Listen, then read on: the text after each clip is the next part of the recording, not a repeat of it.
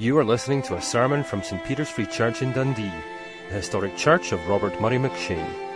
For more sermon content, please visit our website at stpeters-dundee.org.uk.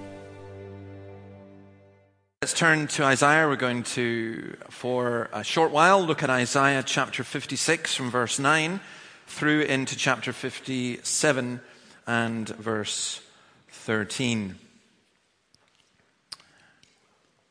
I think one of the most difficult questions for people is when they say, well, you're looking at Isaiah, it's hundreds of years before Jesus Christ. What's that got to do with Christianity?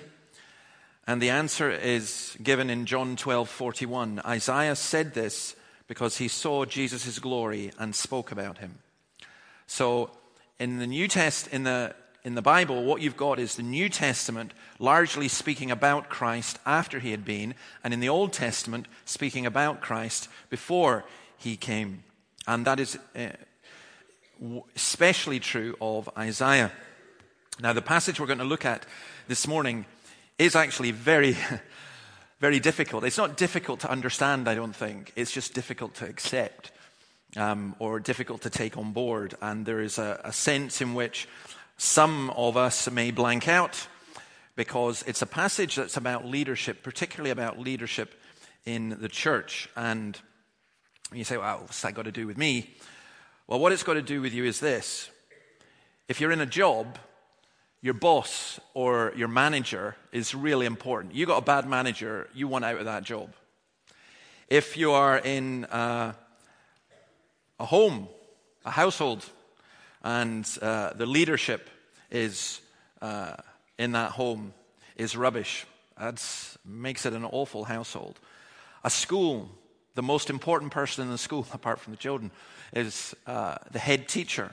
The leadership of the head teacher is vital. I am a fan of Dundee Football Club. You can take any player you want, just don't take our manager, because he's great and his leadership is vital. The same in a country.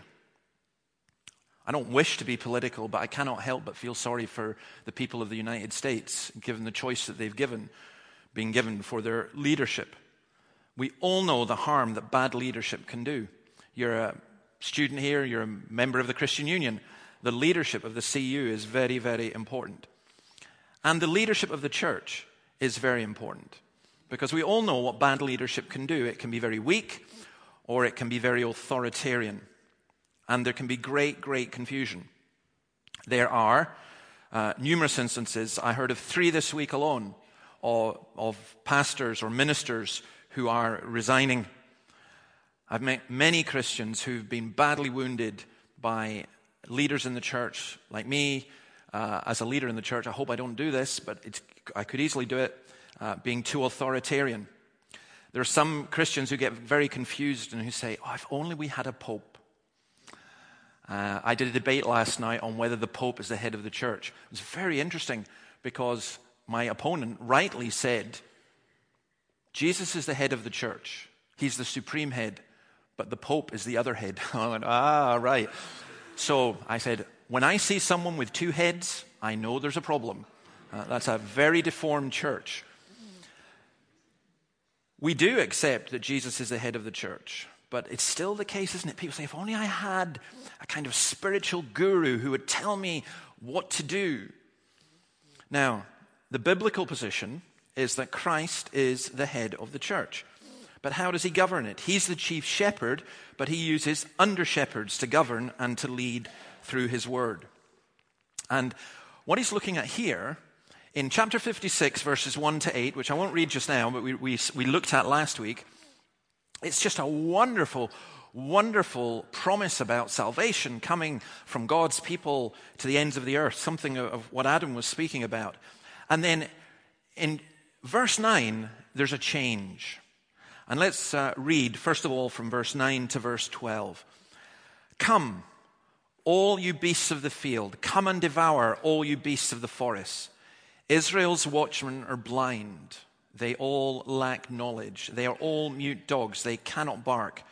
They lie around and dream. They love to sleep. They are dogs with mighty appetites. They never have enough. They are shepherds who lack understanding. They all turn to their own way. Each seeks his own gain. Come, each one cries, let me get wine. Let us drink our fill of beer. And tomorrow will be like today, or even far better. The beasts of the field are called to come and to devour. And the leadership are accused of being blind, of being dumb, and of being greedy. It's so interesting, isn't it? You point out anything in any church that's wrong, and the instant reaction that personally I always get, I can guarantee it. Someone will immediately go, Matthew 18, did you do Matthew 18? Which is you've got to go first and tell them, and then you go to that and so on. Or the other action you get straight away is, that's not very loving, that's not very nice. And yet the problem with the church in our culture, our country today, is a problem of leadership. And God speaks to us and identifies that, and ironically, the leaders keep very quiet about it. Because look at the standard that is given. They are to be watchmen and shepherds, the two words that are used. And true leadership, and this applies to the elders in this congregation, it applies to me, it applies to church leadership or whatever, in whatever church. True leadership is about guarding from coming danger and caring for present needs. Isaiah, you find his words replicated or gone in much more detail in Ezekiel. Ezekiel chapter 3, for example, warns about the leaders who don't warn. Or Ezekiel chapter 34, verse 7 says this, Therefore you shepherds, hear the word of the Lord. As surely as I live, declares the sovereign Lord, because my flock lacks a shepherd, and so has been plundered, and has become food for all the wild animals, and because my shepherds did not search for my flock, but cared for themselves rather than for my flock, therefore you shepherds, hear the word of the Lord. There is an awesome responsibility in leadership. That's why leadership is so stressful. That's why it's so difficult. I remember I used to do free church camps, and I loved being what they called at that time the commie. It was the commandant. You couldn't use that expression now. It didn't refer to political leanings. And I really enjoyed those camps. But I tell you what I enjoyed even more was when I stopped being commie and just became an ordinary leader, because I didn't have the responsibility, because the buck didn't stop with me. But there's an awesome responsibility that are given to leaders in the church. And it is to ensure that God's flock are protected and looked after, and not to be focusing on ourselves. Because it is true, wherever you've got power, because of human beings, you're going to get abuse. When you've got somebody who is in power in a work situation, they can be incredibly abusive. If you've got somebody who's in power in school, they can be abusive. Someone who's in power in social work, they could be abusive because they've got power over other people. And when you've got someone who's in power in the church, in the sense of in leadership, it can lead to abuse. And this is what was happening here. They're called dumb dogs, sleeping dogs, greedy dogs. Not pleasant terms. And look how sad it is. Look at the irony. You're watchmen who are blind. You're standing on the watchtower and you can't see. You are dogs who are mute. The dogs that bark. I was at a football match recently, and I went past a police van, and these two Alsatians just went rawr at me. Thankfully, there was a cage which they banged against, but I nearly had a heart attack. The police knew I was there because the dogs barked. But imagine having a dog that doesn't bark. You say, I'm going to get a dog because I need to protect my house, and I'm going to get a dog that will give me a warning. And imagine you buy a dog, and everyone who comes to the door, they just run away. They don't do anything. They don't say anything. What a useless watchdog. Well, that's how he's describing the leaders here. They are ignorant. They have there's a lack of knowledge. That's what he says. They all lack knowledge. Calvin says of this, first he reproaches them with want of knowledge. For as it is the chief excellence of a good shepherd to know his duty, that he may judge what is profitable and what is pernicious to the flock, and to watch laboriously, and to stand, as it were, on a watchtower, that he may promote their safety in every respect. So nothing is more consistent with that office than ignorance and blindness. No man, therefore, will be a good shepherd unless he understands the right method of governing the people. That's why any elder in a church must be someone who's apt to teach, who knows the word. Doesn't mean that they have to all be preachers, but they need to know God's word and to apply it. And he says they are lazy. They lie around. They lack discernment. They lack understanding, and they're lazy. And you'll notice there's a sequence here. To have no vision is to have no message. To have no vision and to have no message is to drift into fantasy and escapism. Look what he says. They lie around and dream. And they then become self-pleasing. They just seek their own gain. And the word that's used here for dream is a word that's only used here in the Bible. And it's a word which they reckon carries more the idea of delirium. The irrational utterances of someone in a delirium. Some of us have been in a delirium. We have said things that we cannot imagine ever having said because we were in a delirium. And some of you will have experienced that in relatives. It can be very disconcerting, who are really ill, or you may have experienced it in terms of you might be a nurse or a doctor and you work in that context and in that situation. And it is very disconcerting. Well, what God is saying about the leaders of his church is they're like people who are in a delirium. They turn to their own way. Isn't that an extraordinary statement from earlier in Isaiah 51? Each of us has turned to his own way. The Lord has laid on him the iniquity of us all. But what we've got here is a situation where the leaders of Christ's church, instead of acknowledging Jesus Christ and his word, are turning to their own way. And again, it's a thing I hear with increasing regularity and just astounds me more and more. People saying, well, that's your opinion, this is mine. I'm sorry. You are not here to listen to my opinion or to express yours. You are here to hear what God says in God's word. My debating colleague last night said, but how do you know what's right? You need somebody who's speaking with the authority of God. And I said, yeah, that's not the Pope, though. And I shocked him because I said, I'm a Pope too, do you know that? And he said, no, you can't, you're not. I said, yes, of course I am. I do exactly the same. I said, I teach God's word. Anything that's not God's word, then people are not obliged to listen to and certainly not obliged to obey. But we need to know, not turn to your own way. It's an old Fleetwood Mac song, you can go your own way. And I like the next line, you can call it another lonely day. Because you go your own way, you're on your own. You go your own way, and even if people follow you for a while, you're on your own. We have to go the way of Christ, even though that is incredibly difficult. And then, of course, these leaders who are ignorant, who are lazy, they're also greedy. Because power without a recognition of the authority of God will always lead to abuse and to predatory behavior. And here it's predatory behavior and drunkenness. They are, he says, totally intoxicated. Now, why does he bring that in here? It's not because he's condemning drinking alcohol. What he's condemning is people who are in positions of power and who receive and then they go and get drunk because they can afford to do so. They can drink the best. They don't care.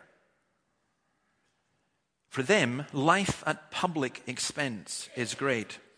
And that does happen in the church. The Lord is not against people being rich. Sometimes he makes people rich, and that's to be used for a reason. But I'm absolutely convinced that there is no warrant in Scripture for anyone making a fortune out of preaching the Bible. It seems to me that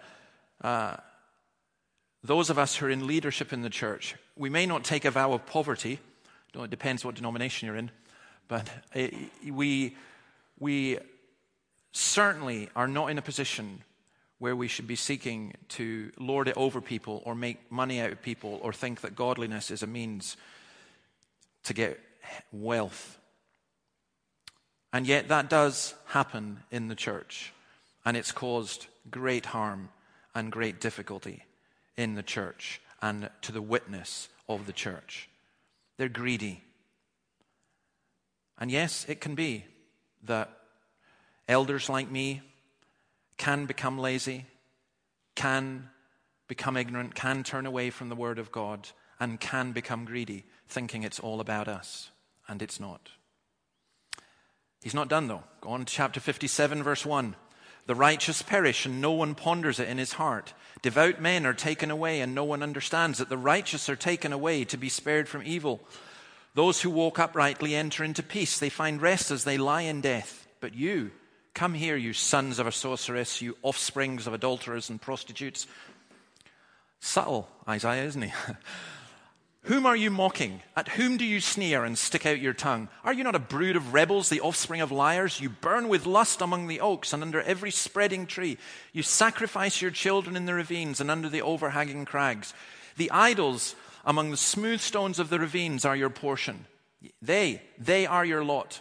Yes, to them you have poured out drink offerings and offered grain offerings. In the light of these things, should I relent? You've made your bed on a high and lofty hill. There you went up to offer your sacrifices. Behind your doors and your doorposts, you've put your pagan symbols. Forsaking me, you uncovered your bed. You climbed into it and opened it wide. You made a pact with those whose beds you loved, and you looked on their nakedness. You went to Moloch with olive oil and increased your perfumes. You sent your ambassadors far away. You descended to the grave itself. You were wearied by all your ways, but you would not say it is hopeless. You found renewal of your strength, and so you did not faint. The watchmen and the shepherds have relaxed, and so the evil has come in. It's possible that this was during the time of Manasseh, Hezekiah's apostate son, who burnt his own son and who revived the worship of Moloch, which is mentioned here. But I want to take just a couple of lessons from this. First of all, the righteous are taken away. This is a society that's hostile to true believers. It's not a society that's irreligious. It's a society that's religious but uses religion to persecute. What Adam talks about is very real for many people. Very, very real. And here, the Lord speaks to Isaiah and says two things. First of all, nobody takes it to heart. Nobody cares. Well, we should.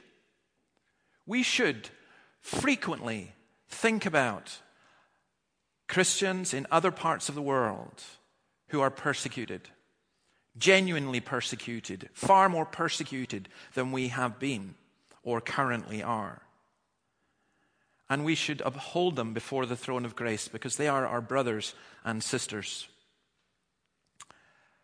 But these devout men of mercy, it says, the kind people, are taken away.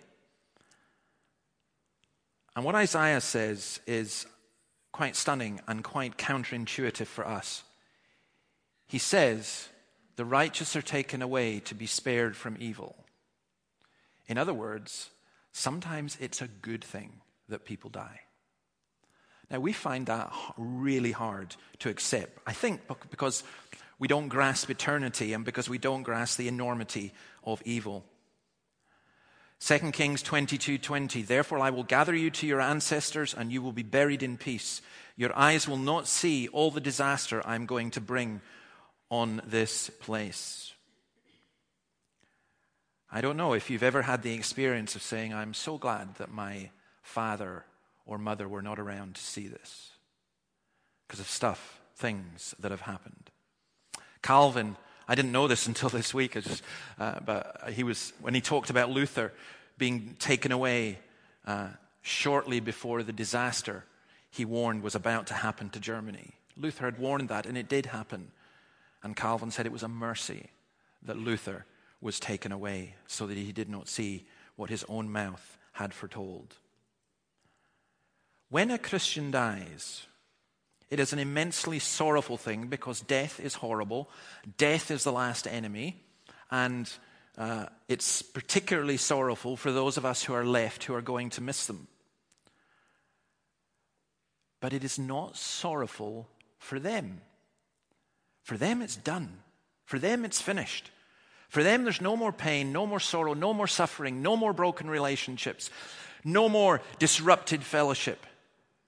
For them, death is the doorway to eternal hope, eternal glory, eternal peace, eternal rest. The righteous are taken away to be spared from evil.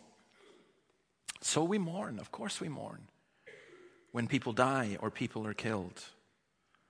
But we view it in the wider context and remember also the mercy of the Lord. Because those who are left, they're facing mockery and sneering. Verse 4, sticking out your tongue, poking fun, scorn, and then crass crudity. I think we see so much of that in our public and social media today.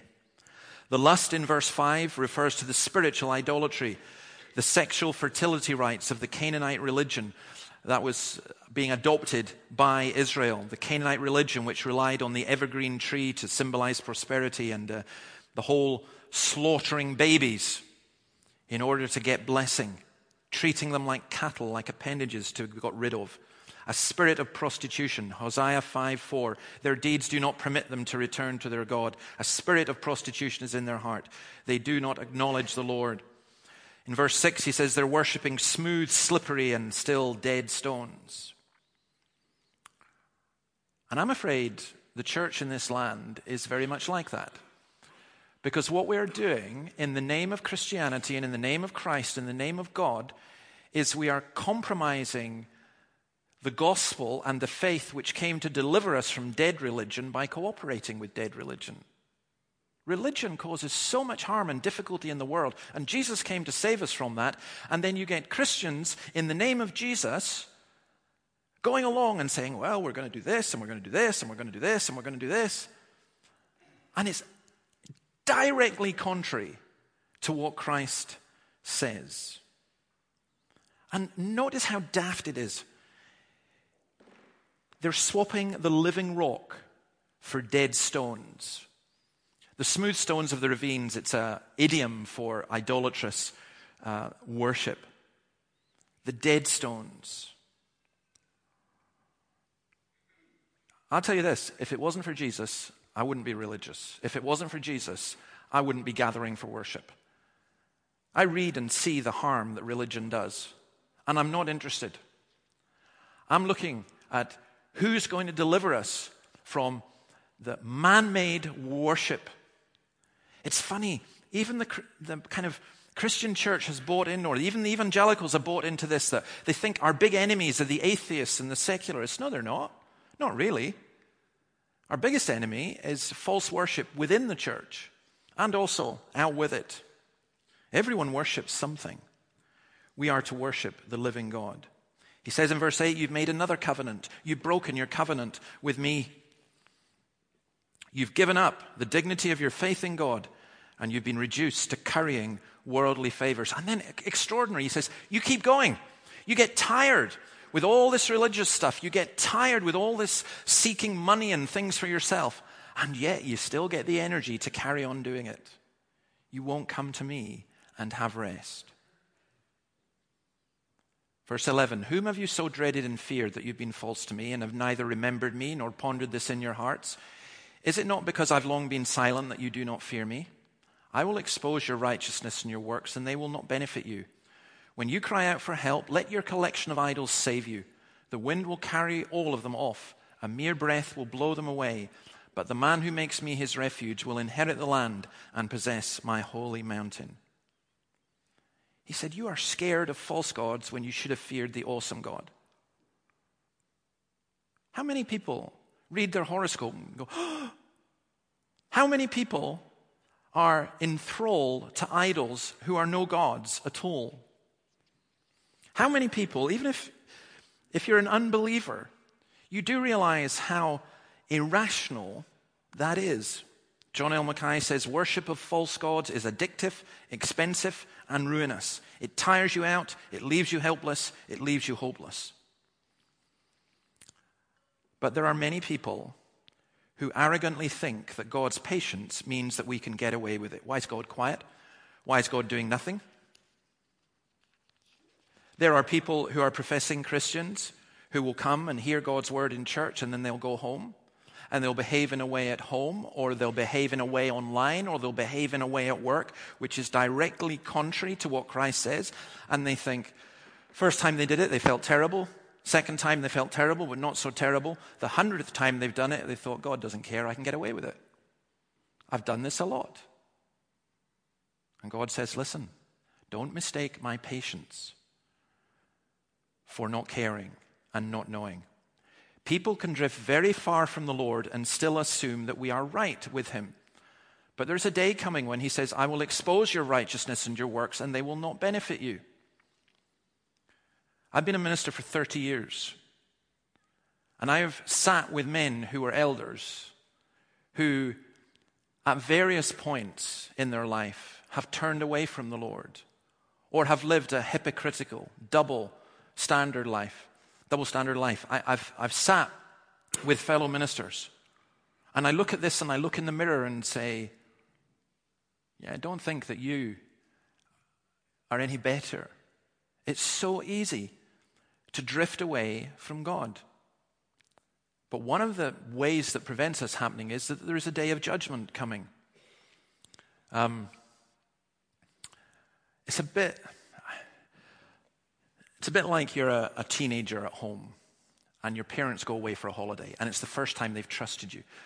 16 years old, you're in the house on their own. If you think they're not coming back, you're not too bothered about the state of the house. But you wake up on the Friday morning and you realize, my mum and dad are coming home tonight. There's a day of judgment coming. I better get that burnout. I better clean this. I'd better do this. Because you know it restricts and restrains your behavior. Well, I know that we obey the Lord because we love him and so on. But there's also a healthy and godly fear which says, I know that Jesus is coming.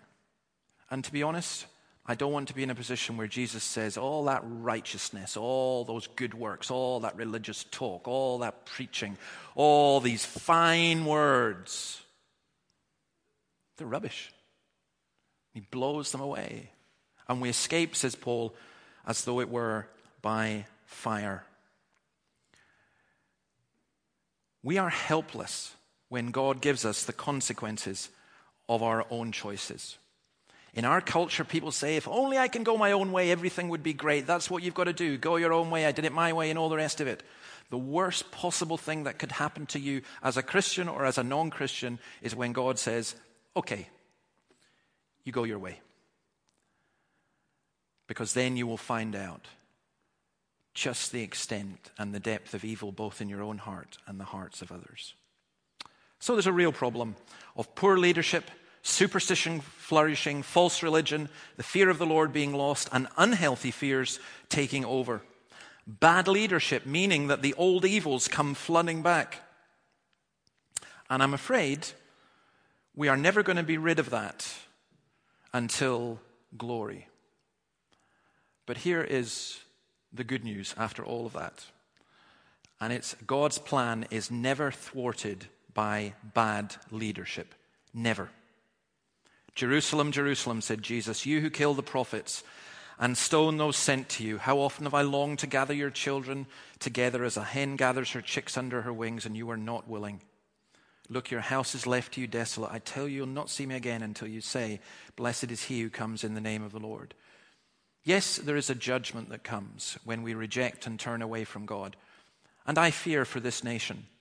I fear for Scotland that turning away from God will leave us helpless and hopeless. But I look at the end of this. The man who makes me his refuge will inherit the land and possess my holy mountain.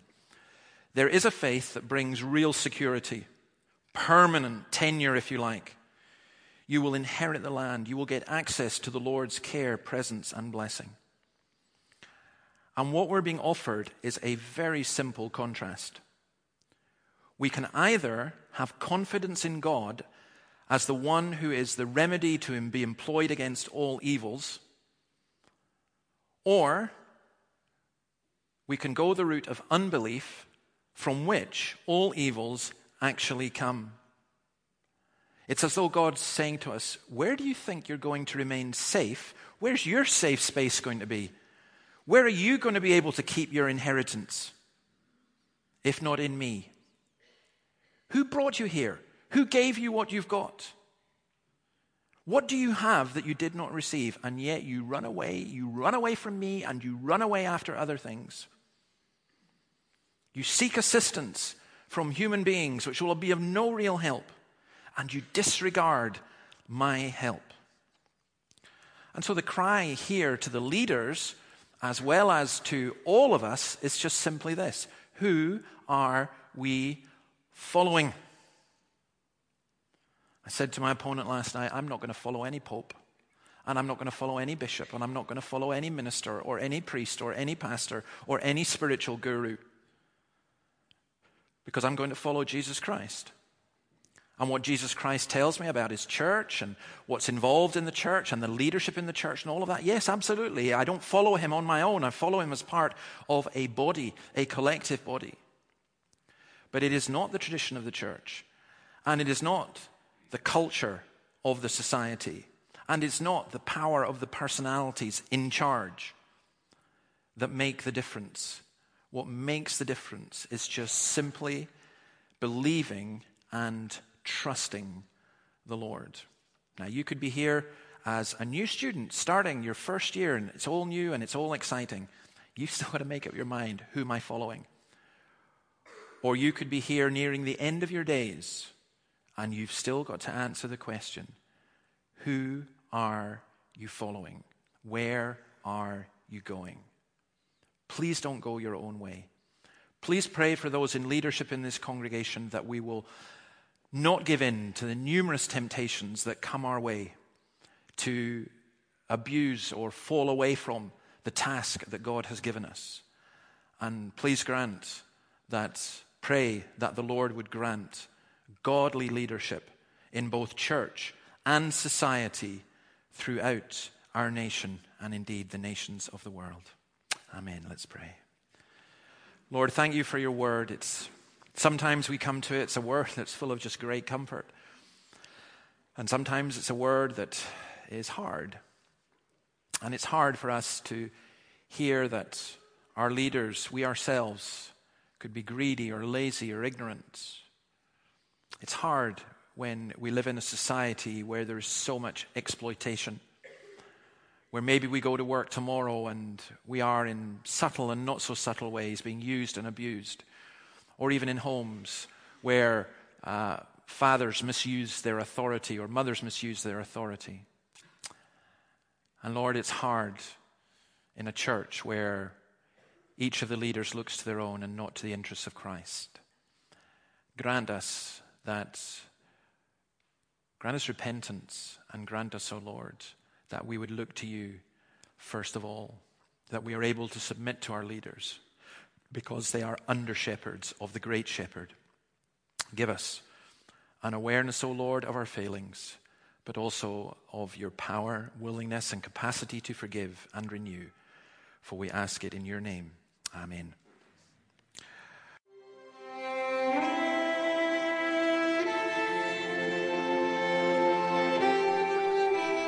Thank you for listening to this sermon from St. Peter's Free Church in Dundee. If you found this sermon has been helpful to you, please help us to continue building up and assisting the people of God. Visit our website at stpeters-dundee.org.uk. For information and training on persuasive evangelism and how to share your faith biblically, please visit the website of Solace, the Centre for Public Christianity, at solace-cpc.org. Once again, that website address is solas-cpc.org. Thanks for listening.